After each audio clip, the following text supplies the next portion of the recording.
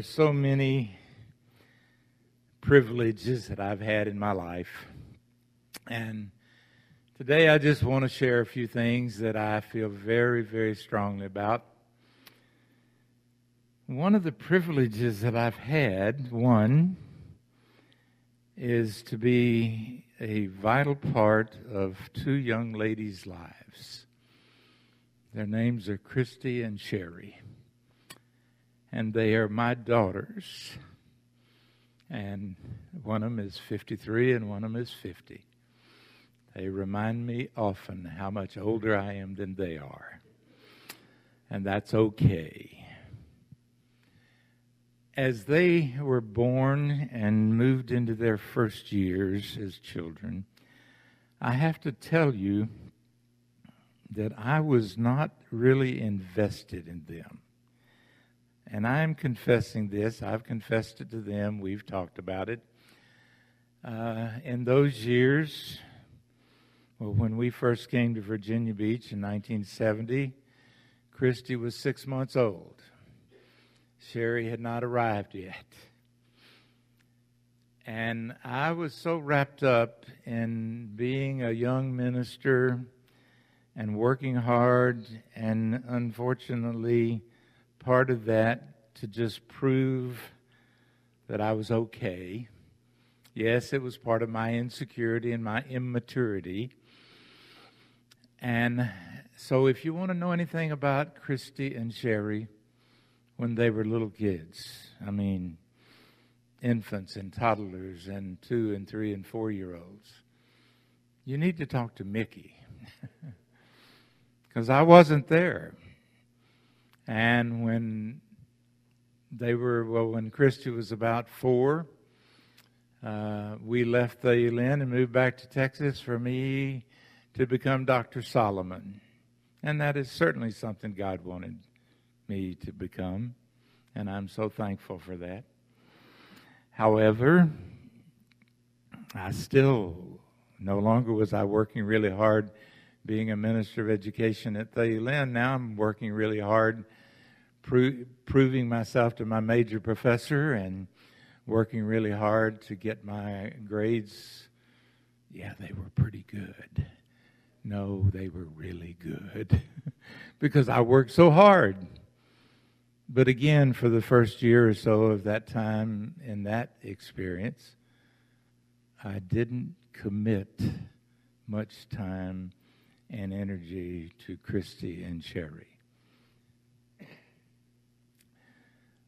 God's blessings and God's plan, and I don't know that I can tell you exactly how it happened, but somewhere in that next year or so, I realized how valuable I could be in the Lord for these two little girls.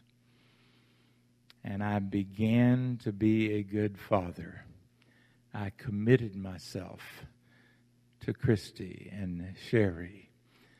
And now they are 5 and 6 and 7 and 8 and 10 and 12 and 14 and 15 and 16 and 18. And I will tell you, blessed that they are because of who they are, Christy was kind of Miss Perfect. She was a beauty, and she was intelligent, and she made super good grades, and she didn't give us a drop of trouble. And then Sherry came along, and I said, oh my goodness. Because Sherry was a struggler. Wasn't all her fault. Just part of her temperament, part of what was going on. But when Sherry was about, I would say in the 4th or 5th grade, I had been committed to Christian Sherry for those last few years, but I looked at Sherry and I made a total commitment to her. I said, Lord, help me just attach myself to this little girl. Because I knew, struggler that Sherry was, she could go either way. And I just attached myself to her. Now, I was down in the beachfront. We were in ministry. I was doing counseling. We were busy. But I didn't ever forget that Sherry really needed a dad. And every day. Now, I had an office in Partners Lodge down at the beachfront where we lived and worked during her late elementary school and all during junior high and high school. And every day, I knew what time she was going to get home. I had an office there in Partners Lodge. That's where I did my counseling. That's where we worked, where we organized. That was our headquarters. And every day, Sherry would come home, and I always had 1 hour. And she would walk in the front door and make an immediate left-hand turn and go into my office. Every single day that I can remember. And I spent that hour with my younger daughter. And I thank the Lord that He and it was His leadership to me, His wisdom to me, but it was my effort to commit myself to Sherry. Christy ended up going to 4 years of college at Wheaton College outside of Chicago, majored in music, did wonderful. Sherry went to Messiah College outside of Harrisburg, Pennsylvania, 4 years, ran track and beat everybody in the country. And they are now wonderful mothers and wives because God led me to commit to them. And then, and this was maybe not, well, it wasn't the best. Maybe it was. I don't know. We've just had so many the best times. But when they both met guys named David, yes, my daughters are both married to David. Yes, 2 different Davids. Okay, but they both met David, and they, along with their husbands-to-be, asked me to perform their wedding ceremonies. Now, you think it's not a privilege to be a dad and walk down this aisle, or the aisle of the churches where we perform those weddings? Yes, I got to do that, escort them down the aisle while a friend minister was doing this part up here. And then after we gave our daughters to David in those wedding ceremonies, I was able to step up here and do the rest of the ceremony. That was one of the joys of my life, because I knew what God had put into those little girls and into those young women. And I knew what Mickey and I had given to them because of the Lord's love. We had committed ourselves to them and loved them and disciplined them and played with them and supported them and been with them. And then I was able to stand in front of Christy and David and Sherry and Dave and hear them commit their everlasting love to each other. Christy and David Walker have been married for 31 years. Dave and Sherry Ramsey have been married for 27 years. And they are blessed with, good gracious, all kinds of kids. And most of them are going to be at my house this afternoon. Hallelujah. Now, why am I sharing all this with you? If you will pay attention to what I've said for these last about 10 minutes, you will have heard the word commit over and over and over and over and over and over again. I committed myself to them when they were little girls. I continued that commitment. I celebrated the commitment that they and David and Dave made to each other in marriage. I celebrate the continued commitment that they share with each other as they continue to grow and rear their children. And now their children have children, and I have 5 great-grandchildren and 2 more on the way. In the month of December, they're liable to all be in the hospital at the same time. But we are blessed because, and obviously what I want to talk to you today about is commitment. And I will tell you that as far as I'm concerned, commitment is basic, it's integral, it is foundational for our Christian life. We don't live a healthy Christian life without commitment. I've talked to you several times over the past about the commandments that our Heavenly Father, that our Lord Jesus Christ gives to us. You know what? With commandments, we're supposed to obey. And do you know what it takes to obey? Commitment. And I will say to you, understanding human beings, understanding God's ways, understanding our struggles, your struggles, mine, with being sinful people, understanding the things of emotions and psychology that I understand, that I will tell you that people don't like commitment. There's something inside of us that just says, oh, wait, is that going to put me on the spot? Is that going to make me really have to do what I'm committing to? Yes. It's called a promise. It's called a covenant. It's called a vow, if you would. Now, I've talked to people a lot about commitment because I believe in it so much. And I'm saying to you and to me that we don't live a healthy Christian life without commitment. But I also know that you're afraid of commitment. You know why you're afraid of commitment? Because you're afraid you're going to fail. It's fear. Who's in charge of fear? We've said this a ton of times. Satan. Satan does not want you to commit. He wants you to be afraid. Oh, I can't commit. No, I'll say I'll try. Ugh. I'm sorry. Trying? I don't even allow that in my counseling room. I don't allow people to say that. I think it's a cop-out. It's part of what I call iffy language. Well, I'll just try to do that. Or maybe I'll do that.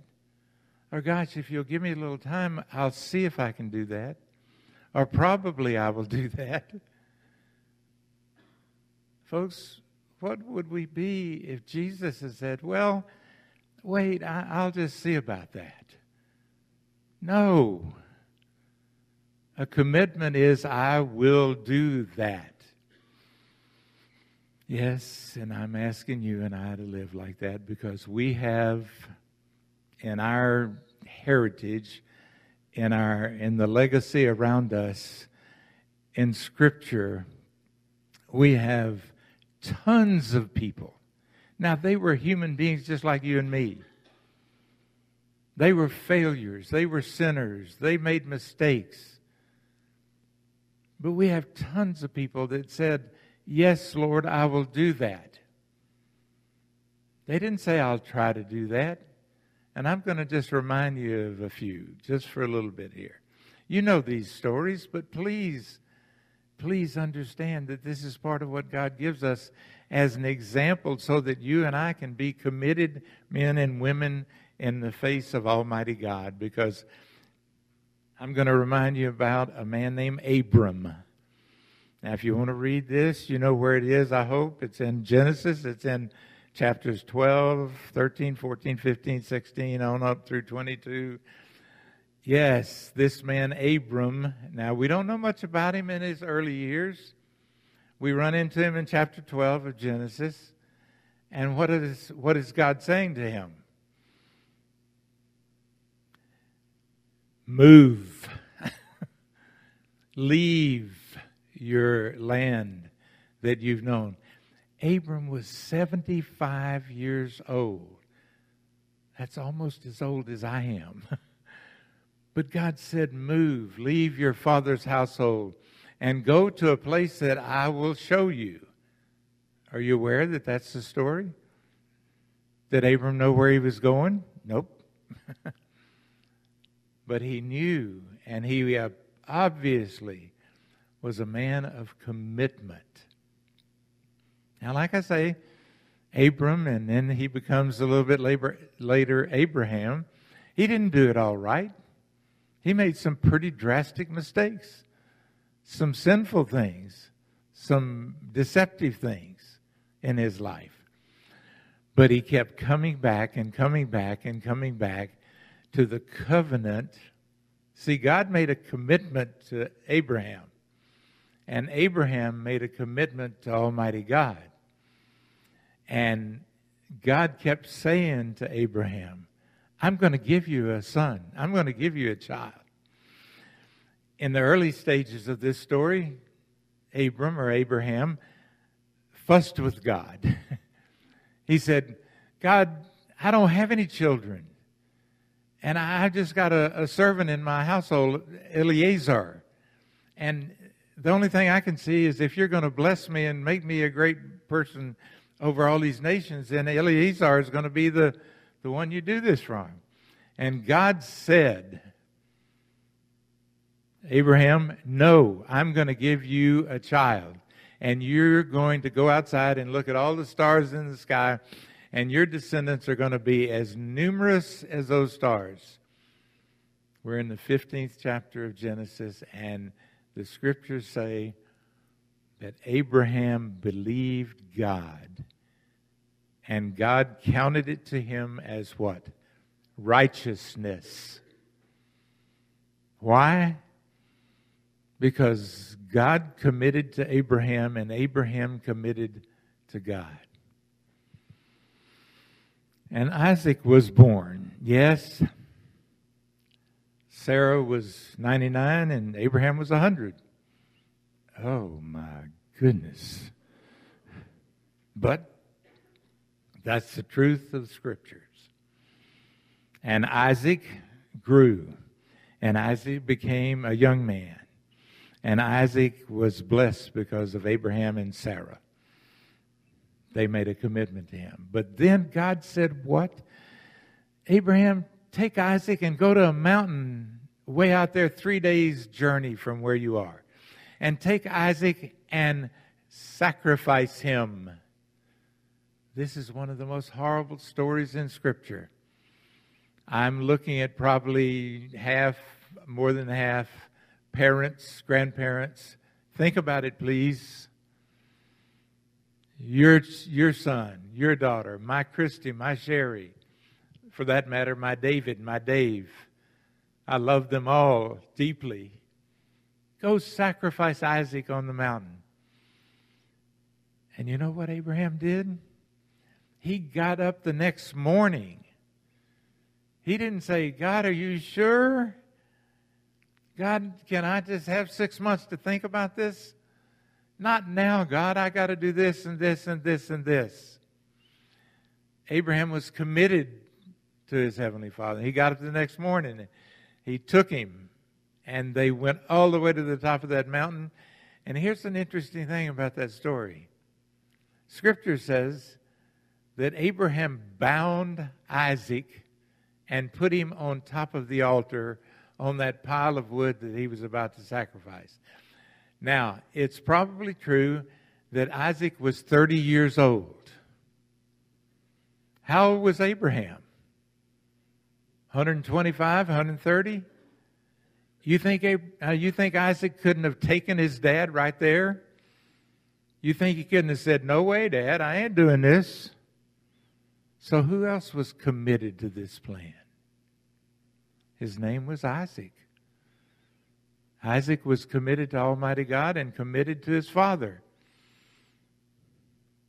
Can't even hardly imagine it. But we know the wonderful ending of that story, that the angel of the Lord. Now, you remember me talking about the pre-incarnate Christ? the one that we knew before Christmas? Well, this is part of when he showed up on that mountaintop, and the angel of the Lord, I'm saying I believe was Jesus Christ, said, "No, Abraham, now I know that you're committed to the Lord and you're willing to give your only son." What is that story a preview of? Yeah. See the commitment that's involved in this? And then God provides. No, Isaac was not killed, was not sacrificed, was not done away with on that altar. Because then over here in the bushes there is a ram, an animal that is sacrificed. Commitment. We need to think about the depth of Abraham's commitment and of Isaac's commitment. But then I want to tell you about one of my favorites, because his name was Joshua.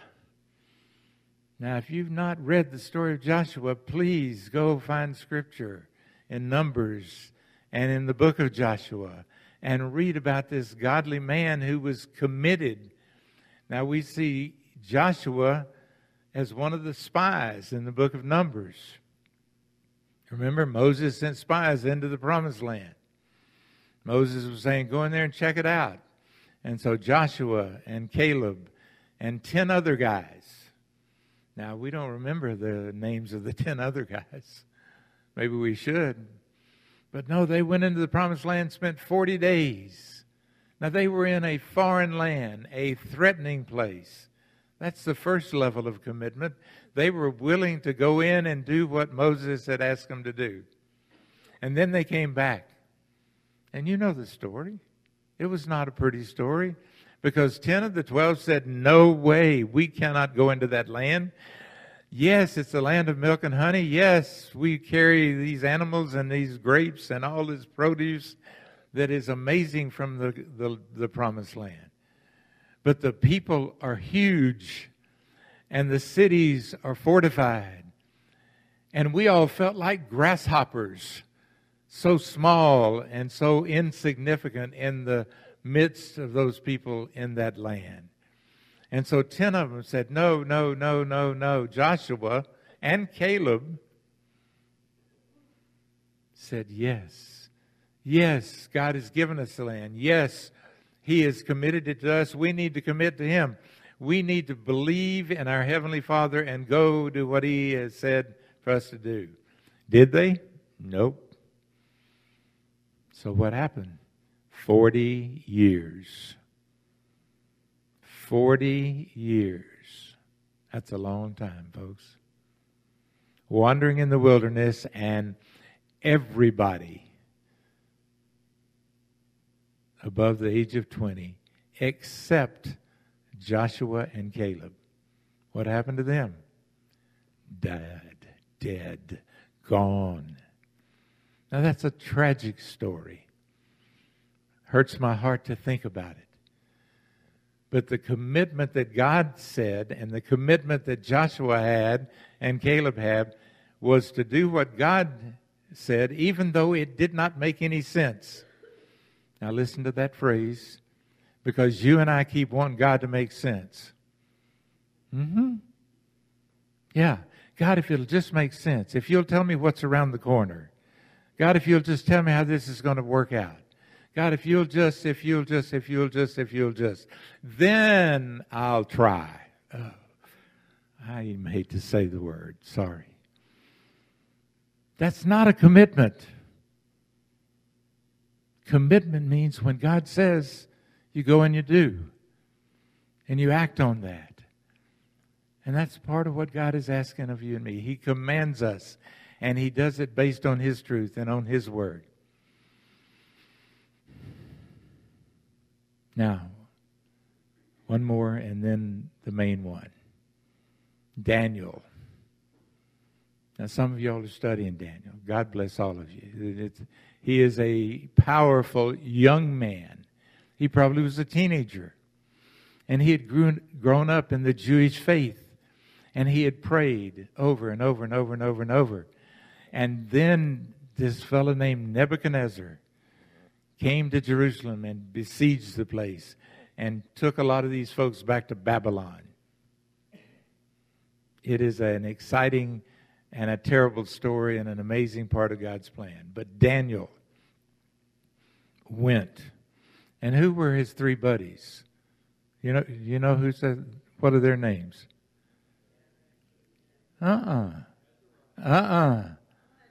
Hananiah, Mishael, and Azariah. Go look at Scripture. Sorry, just had to do that. But we know them as Shadrach, Meshach, and Abednego. Okay? But these four young men, Daniel and these three buddies, they became the most powerful people in the kings, Nebuchadnezzar, and then Belshazzar, and then Darius. There are three kings in there. And yet they showed commitment. And then with Darius had set up a government with all sorts of governors around the land. And he was about to make Daniel the number one administrator over all these 120 governors. Well, that was because Daniel was such a powerful, godly man of commitment. But you know what those other 120 were doing? They were being petty, immature, and jealous. And they went to Darius and they set up a whole scheme. Darius, if you'll give a decree that anyone who prays to anybody else other than you, Darius, worships anybody, honors anyone else other than you, Darius, the king of Babylon. And they knew what Daniel did. He prayed all the time. To Darius? No. To his heavenly Father. But anyone who prays to anybody else, then they go into the lion's den. And Darius gave in to his other 120 governors. He set up the decree. It was in the law of the Medes and the Persians. Yes, written in stone, that anybody who prayed or honored or worshiped anybody but the King Darius, they would be done away with. What did Daniel do? Did he cower and fall in a hole and go away and hide? And no, Scripture tells us that he went back to his room with the windows open to Jerusalem. Now, why was that phrased in Scripture? Because everybody had the opportunity to know what Daniel was doing. And what was Daniel doing? He was praying to his heavenly Father 3 times a day, every day, over and over and over. Why? Because Daniel was a man of commitment. He was doing what God had asked him to do. And he was doing what his witness would bear in Babylon, in this foreign, threatening place in which he lived. And sure enough, you know the story. They found out, they were checking on him. And they went to Darius, and Darius had to follow the law, and Darius had him thrown into the lion's den. And Scripture says that Darius went back to his room and he could not sleep. Darius wanted Daniel to be there, wanted him to be honored, because Darius knew that Daniel was a man of God, a man of commitment. And then we know, hallelujah, Darius went the next morning, went to the lion's den, called out for Daniel, and Daniel said, "King, I'm right here." Maybe he didn't say it just like that, but Daniel was right there, having been protected by Almighty God, his Lord and Savior, because of his commitment. And then, the end of that story, that part of the story, was that Darius made a proclamation of the goodness of the God of Daniel, and that everybody was to honor and worship and pray to the God of Daniel. Do you understand what I'm saying to you and me? Now, I'm just going to mention this because I don't have time, and you already know And I pray that everybody in here knows more than I even know about the most important commitment and the most important man. By the way, there were a lot of women, excuse me, ladies, but there were a lot of women in the Bible that were committed. Maybe next week I'll take care of them, but no. But they are there, and that is a blessing to all of us. But now, who's the most important person of commitment that we know in Scripture? Jesus Christ. Absolutely, amen, and hallelujah. Where would you and I be if he had not committed to come here? Do you think about that? Do you think about your life as a man or woman, as a family, as a church family, your descendants? Do you think about how it would have been if Jesus Christ had said, well, I don't think so. Well, maybe I'll just try someday. No. Scripture tells us that he came. And he came into a horrible, terrible, cruel, cruddy place called this earth. And he came because he loved us. He came because he was committed to you and to you and to you and to you and to you and to me. Because he knew what was to be. And he still knows what is to be. Now, I'm about through.